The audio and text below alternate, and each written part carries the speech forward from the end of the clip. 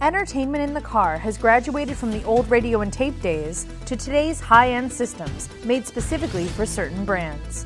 Coming up next on Autoline This Week.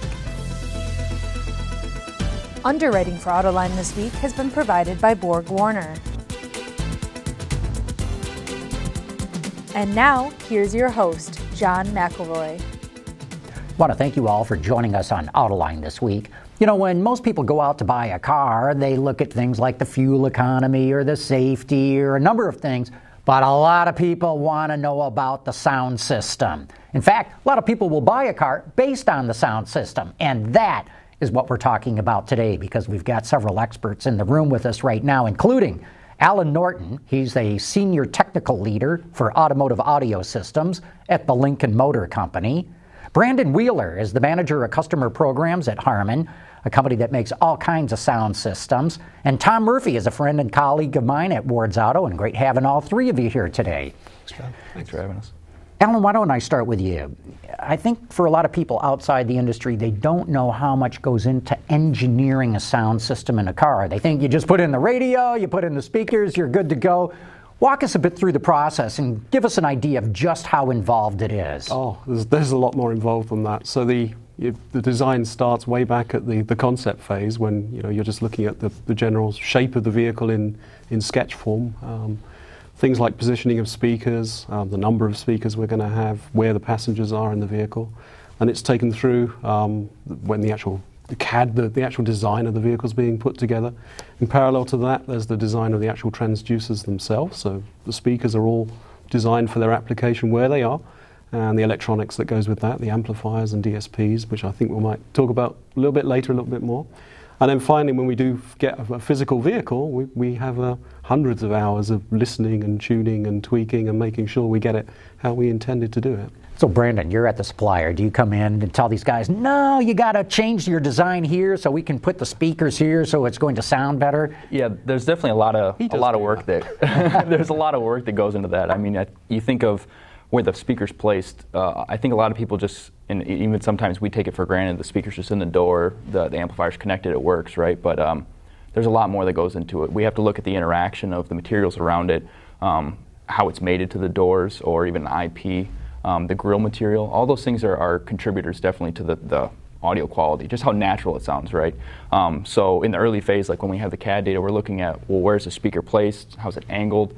Where are the occupants in the vehicle? So there's a lot of things that go into really designing a great audio system because all those things matter. There's reflections in the vehicle, there's absorption that you have from the materials in the vehicle, cloth to leather, there's even a different response with the vehicle due to the seating material. So there's definitely a huge factor, and we try and take that into consideration really early on to make sure that we get a great system just before we even get the vehicle. So if you're tuning a vehicle for a new audio system, do you actually put dummies in the car so that they're absorbing or reflecting sound? And depending on what they're wearing also, as you talk about the type of clothing, maybe it's a leather jacket or it's a suit coat or something. Does that impact, do you get that far into it? We get somewhat into that, but really before we even get in considering those effects, we really start with just we actually use a mic array to measure basically the variation between a seating height of different occupants. And then we go from actually sitting in the car and listening, and normally once we have people in the car, we're already kind of simulating those effects, right? When you have somebody that's wearing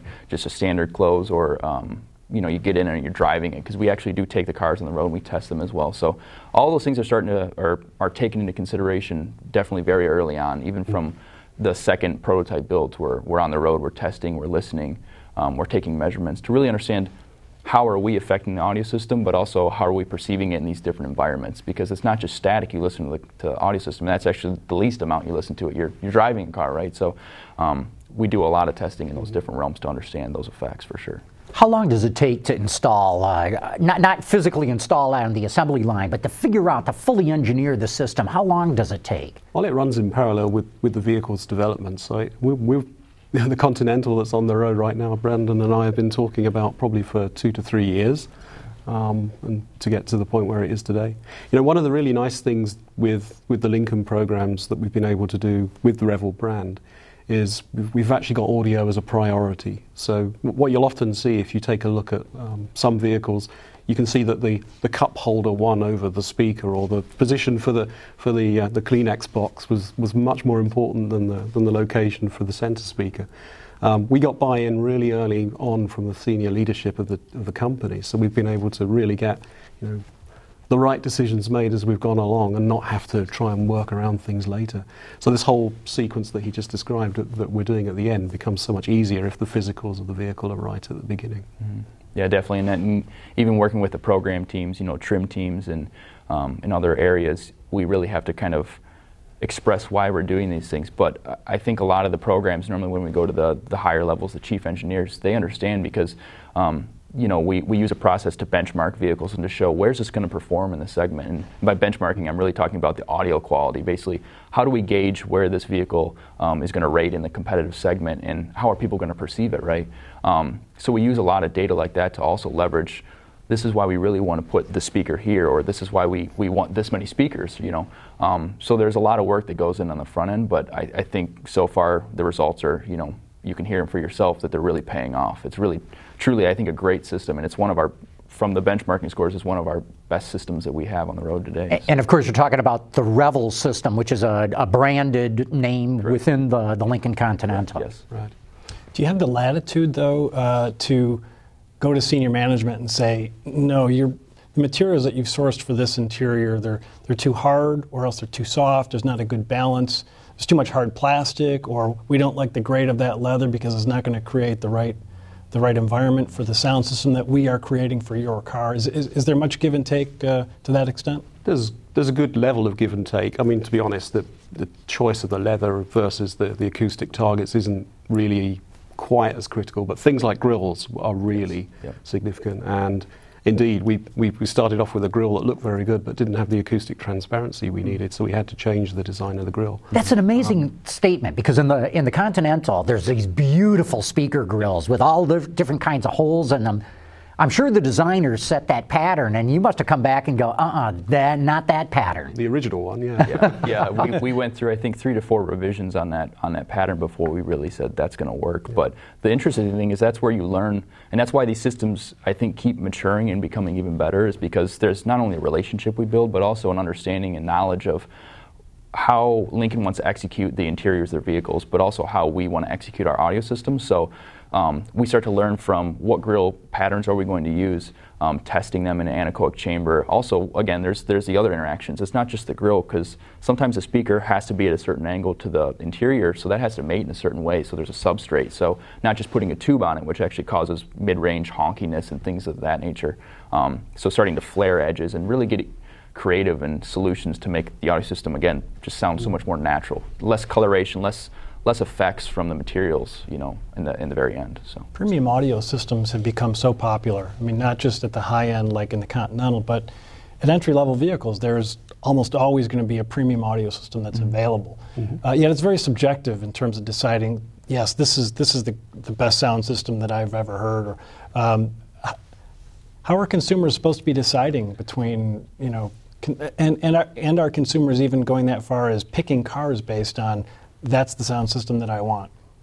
Well, you want to go for it? I'd certainly love to think they were doing that. It's obviously a priority. One of the things that we do very diligently is look at customer feedback. So if you buy a new Lincoln vehicle or a Ford vehicle, a few months after you receive it, you'll get a survey. And we read every single comment that comes back from those things. And that really does tell us that audio, the interaction with the audio system and the way it performs, is something which customers really value, especially when it doesn't do what they expect. It certainly is up there. In terms of the target, so our ideal audio system is one that gets to the point where the person that originally recorded the music would say, yes, this is how I intended it to sound. And in fact, one of the things we do with Revel is spend a lot of time encouraging engineers and ourselves as well, listening to consumer Revel high-end audio speakers as well. That's our reference. Mm-hmm. We were talking earlier, there's the situation you often come into is where you'll be listening to the system at the very end before you're about to let it out. And there's a piece of music where a note just keeps on irritating you. Mm-hmm. And after fiddling with it for ages and not being able to fix it, or maybe making other things worse. You go and listen to it in the reference room, and it's actually on the recording. So it's really important to go back to that reference. Do you find that there are a lot of premium audio systems out there that don't achieve that level of, doing what the artist originally wanted in terms of the recording? I think so. Certainly, there are some which have a characteristic. A smiley face EQ so you have a very increased bass and a very bright treble. Mm-hmm. That certainly isn't the target of the systems that we've been engineering together. Mm-hmm. What about different customers in different countries? I know certainly colors can vary in popularity from region. Materials definitely can. Even the smell of leathers can be very different from, say, Asia to North America to Europe. What about from a sound standpoint, Brandon? Do people in Europe or Asia or North America want different characteristics? I think there is some inherent differences in what we hear, and there's even a great research paper that shows the difference between people's voices and their flexion, even regionally from languages. But I think you look at the sound that normally in the Americas that we like, more modern music, most people like a little bit more bass in some of their music, at least the younger generation does. And I think that's sometimes why we see this trend of smiley faces, that I think we're more exposed to it here in the U.S. because that's what's more popular sometimes. But I know even with the spatial, normally what we say is left, center, and right, where instruments or vocalists are placed in the image, that effect of where they're at is even different. I know in Europe, normally they like the vocalist or the center image to be actually over the steering wheel, whereas in the U.S. we try and aim to be a little bit more to the right or even at center of the vehicle. Basically we say like at the hood ornament, for the vocalist. So that definitely does have some impact regionally, but I think overall though people still have the same perception of what they like in good audio. I think there's some deviation sometimes, but again, I think once we get down to really the nitty-gritty, I think it really is similar. I think people have the same subjective feeling for what is good audio. So we've never argued about where the image should be, have we? Not at all. What about audio platforms, though, from region to region? Here in the U.S., it's hard to buy a car today that has a CD player in it, and there might still be regions of the world where people want cassette players. So how do you, since everybody's wanting to develop world cars that are the same, from market to market, isn't it difficult to accommodate so many different needs in terms of what people are listening to, whether it's MP3s or whether it's mostly satellite radio or whether it's cassettes or something else? 8 tracks. At least from our side, from the supplier side, we look at it regionally from the standpoint of normally these vehicles are built in different regions, so we, have to start out from where it's originating from, but there are also variants. So that gives us actually the leverage to try and make those variant changes based on the regions. So we'll have multiple EQs for different variants of vehicles. So if it's a European style car and we know that's just normally Europe, we normally have it benchmarked in Europe. So we have, again, a listening pool that's based heavily out of Europe. But then we do the same thing for American cars as well. We have them benchmarked here, actually in our office in Novi. So we do some of that research to make sure that we're covering, what is good sound from the perception of males, females, different ages, and all those things. But they're trained listeners. So again, we're trying to take some of that, I guess you could say, subjective bias out of it by using more of an objective approach to really having trained listeners, verify is this good sound or not. So we do look at it from a platform and variant standpoint for sure. But I think again, once we get down to what is good sound, I think we're able to really find out that. It's really more of just, is it an even response? Does the spatial accuracy, is it really focused or is it blurry? There's certain elements that people look for and they don't even realize they're doing it, So in terms of the media, where you were going with the question in terms of CD and so on, if you look at automotive, it's following the consumer trend. So CD usage is absolutely going down, even where we still have vehicles with it. Our customer feedback is telling us that it's not being used as much. Streaming is becoming the predominant alternative to live radio via either satellite or FM broadcast. Actually, is still very popular, and that actually is a problem in the audio world because we've got a multi-$1,000 retailing audio system with the cutting edge DSP technology and loudspeakers, and unfortunately, people are listening to very poor audio sources. So that's one of the challenges for our industry as we're moving forward. Is that even in the case of like high definition FM broadcast? That's still only really about as good as a very good MP3. It's still a lot. So what you're saying is satellite radio, streaming music through your phone or a thumb drive really is not a very good source of music. We make the most of it we can. And it's a different target really. You're not listening to those medias because you want an audiophile experience. But one of the things that we're constantly discussing is how do we make it more accessible so that what the system can do, that making your hairs on your arms stand up, or the effect of hearing amazing music. How do we make that accessible to customers? And that's the challenge for all of us moving forward. And that's got to be in some form of streaming as we move forward. Yeah. Another challenge is Tom and I test drive a lot of cars a year. I myself probably test drive about 100 cars. And jumping in and out of different cars, trying to get the audio system to work can be a major pain in the neck. I mean, even just trying to go from FM to AM at sometimes, you got to search for it all. Is this something that you also address when you put together your sound systems, is try to give the owner a lot of opportunity to adjust the sound as he or she may want it, but maybe not make it too complicated? So the way we approach that is, we look at the overall user experience. We do a thing called journeys. We look at a journey wheel, which is you look at your use case there. I'm getting into a strange vehicle for the first time, and I'm trying to change a radio source, and we'll watch you do that, and then look at the pain points on your journey as you do that in micro detail. And then we try to design, or we take that input and we put it into the HMI, the interface of the vehicle's design. So you'll see Sync 3, our latest generation, is significantly refined in terms of how quickly you can get between things, and then the experience you have with it is really good. In terms of the audio system, we want to allow customers, there is taste, right? It's not a case of we can tell you what you need to listen to.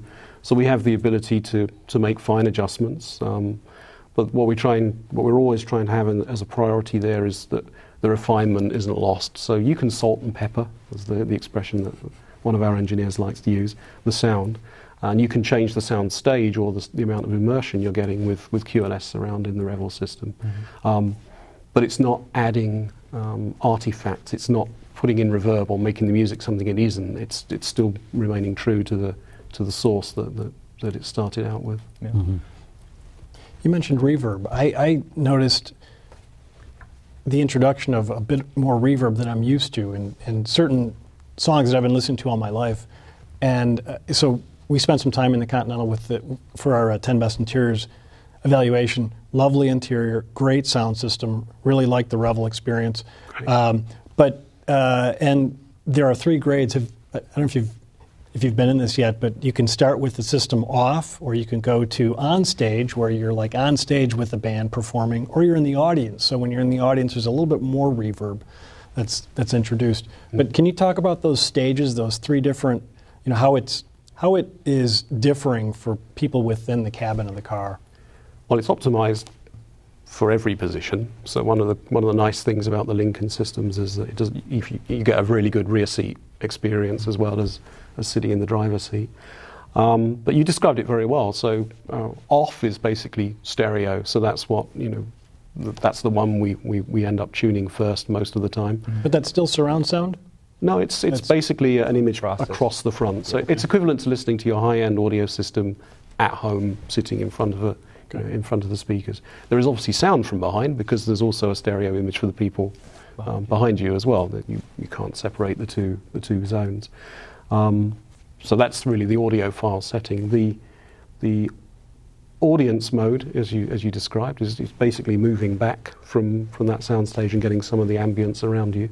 One of the key things, though, is that the QLS algorithm isn't adding effects. It's actually time slicing or positionally slicing the soundstage and repositioning it in the vehicle. Yep. So one of the key nice things about QLS is if you take all the slices and put them back together, you end up with stereo again. So you've not added artifacts not there. And on stage really is a bit of fun. So it's doing the same thing but putting the band around you. You can tell it's like musicians are moving inside the cabin with you. It's like, oh, that voice wasn't there before. Now it is, because I made a switch. You hear Sting's footsteps go behind you. Yeah. It's a nice experience. Yeah. Brandon, one thing I wanted to ask you about is a technology that Harman's working on. I think you guys call it individual sound zones. I call it the cone of silence. And just to explain it briefly for the audience, it's where you can have 5 people in a car. They can all be listening to different music at different volumes, and the people sitting around the car will only hear what they're listening to. And in fact, if a phone call comes in, they can take a phone call and still not hear what others are listening to, even though it might be quite loud for each one of those people. I saw a demonstration of this a couple of years ago by Harman. I was knocked out by it. Is this coming to production any day? Well, we're working on the technology, obviously, but it's something that we definitely want to bring to production for sure. There's a lot of benefits to it, but I think the biggest thing that we have to realize too is that for ISE to really truly work well, we have to get we have to get great cooperation within, you know, our automotive companies to actually place speakers where we need them. The big thing about ISE is that it works really closely with the placement of the speakers, because we have to be able to cancel as well as isolate certain elements of the music or other sources that are in the vehicle. So the challenge for us is not how soon can we get it there, it's how can we implement everything into it, into the vehicle speaker-wise, to actually make this really work to the best of its ability. Obviously, we don't want to put something out that's not truly doing what we want it to do. But it is pretty impressive what you can do with ISE, and the ability to have somebody take a phone call in the front seat and pass it behind them, or no longer have prompts going to everybody in the car. I think that's really something different in the industry that you just don't see. So it's quite exciting, and I think it definitely brings something new to the in-car experience, especially for larger sedans, or people who are normally driving 4 to 6 people around in a car. That allows you to really, I guess, separate all these different elements. Kids with a movie in the back, you're driving up north. That's a great example. You don't want to hear Lilo and Stitch in the back, while you're trying to drive. So you can separate those things out. So I think it's really exciting, and you'll definitely see more on it, definitely to come for sure. Is this setting us up for autonomous cars where we're all going to have our own little pod within a car, even without walls in between? That would be... Because, I mean, if the driver doesn't have to really focus on the road, then you're opening the door to on-road parties if you want, really. Yeah. Everybody can be doing their own thing. So, I mean, it has to open the door pretty wide for things you can do with audio systems well into the future. You took the words out of my mouth, actually. So that is one of the key things. If you look at the way the vehicle's evolving, mobility, the way you may be sharing a vehicle with somebody you don't know and don't want to talk to necessarily, and it may be time to tell you that your stop is coming on our ride share and you don't need to disturb everybody else. So there are lots of applications for that kind of technology that will open up as we move forward. Yeah. I'm curious about you two personally. Do you have perfect pitch? I mean, how do you know when you get this all engineered that you go, yeah, that's it, this is the sound? We have opinions. Perfect pitch, normally when I hear that, I think more if I sing an A, I actually hit an A. Right. I definitely am not perfect pitch in that regard. But for myself, pitch maybe might have been the wrong word, but a trained ear, yes. Yeah, I mean, going through just being a fan of music, I think you can actually train yourself, but there's a lot more to it as well. It's training listening from the aspect of not just spectral, but spatially, dynamics. There's a lot of elements to music that I think people, you just don't realize it until you find something. And even a good song, you don't realize it's a good song because of those elements are really, truly embedded in that music, I guess I would say I'm a trained ear, and at work sometimes they call it an expert ear, basically because you've tuned vehicles, long enough, you know what to listen for, you know what interactions are going on. So I guess you could say I'm a trained listener, and maybe just a bit overcritical of audio systems sometimes. When you walk into somebody's house and you say, well, those are pretty good speakers, and they say, oh, it's fantastic. You just kind of have to hold back your opinion sometimes and say, yeah, it's pretty good, So it's a blessing and a curse as well, because new music comes out and you want to pick everything apart, instead of just listening and enjoying sometimes. So.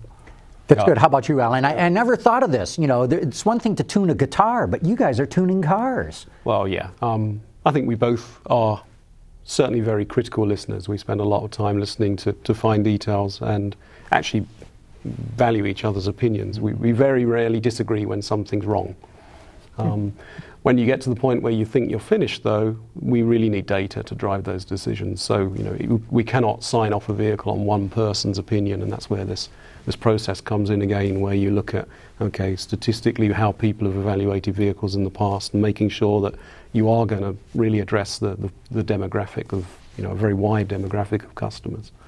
So, for the number of speakers in a system, Revel has what? There's two. There's Revel and then there's Revel Ultima. And one has 19 speakers? Depending on the vehicle, 19 to 20. 19 to 20, okay. And how do you keep the weight out of those speakers, though? Because that's, weight is the enemy of every vehicle development program, and it's got to be difficult when you've got magnets in these speakers, especially the big ones. It's got to be hard to keep the weight down, yet you still want the great sound. And we need a quick answer. We're down to the end. So the quick and short is basically we use a combination of neodymium speakers, so neo magnets we call them, and also some of the larger drivers are ferrite, but they're high efficiency. So basically what that means is that they don't need as much power to output a lot of sound. So with the help of the amplifier, we're actually able to get higher efficiency out of the speaker while driving the magnet size down. So by doing both of those elements, we're able to take some of the weight out, and obviously we're always looking for ways to kind of improve on the weight savings as well. So. And with that, we're going to have to wrap it up. Alan Norton, Brandon Wheeler, Tom Murphy, thank all of you. A very interesting discussion on audio systems in cars, and hope you all enjoyed it as much as I did.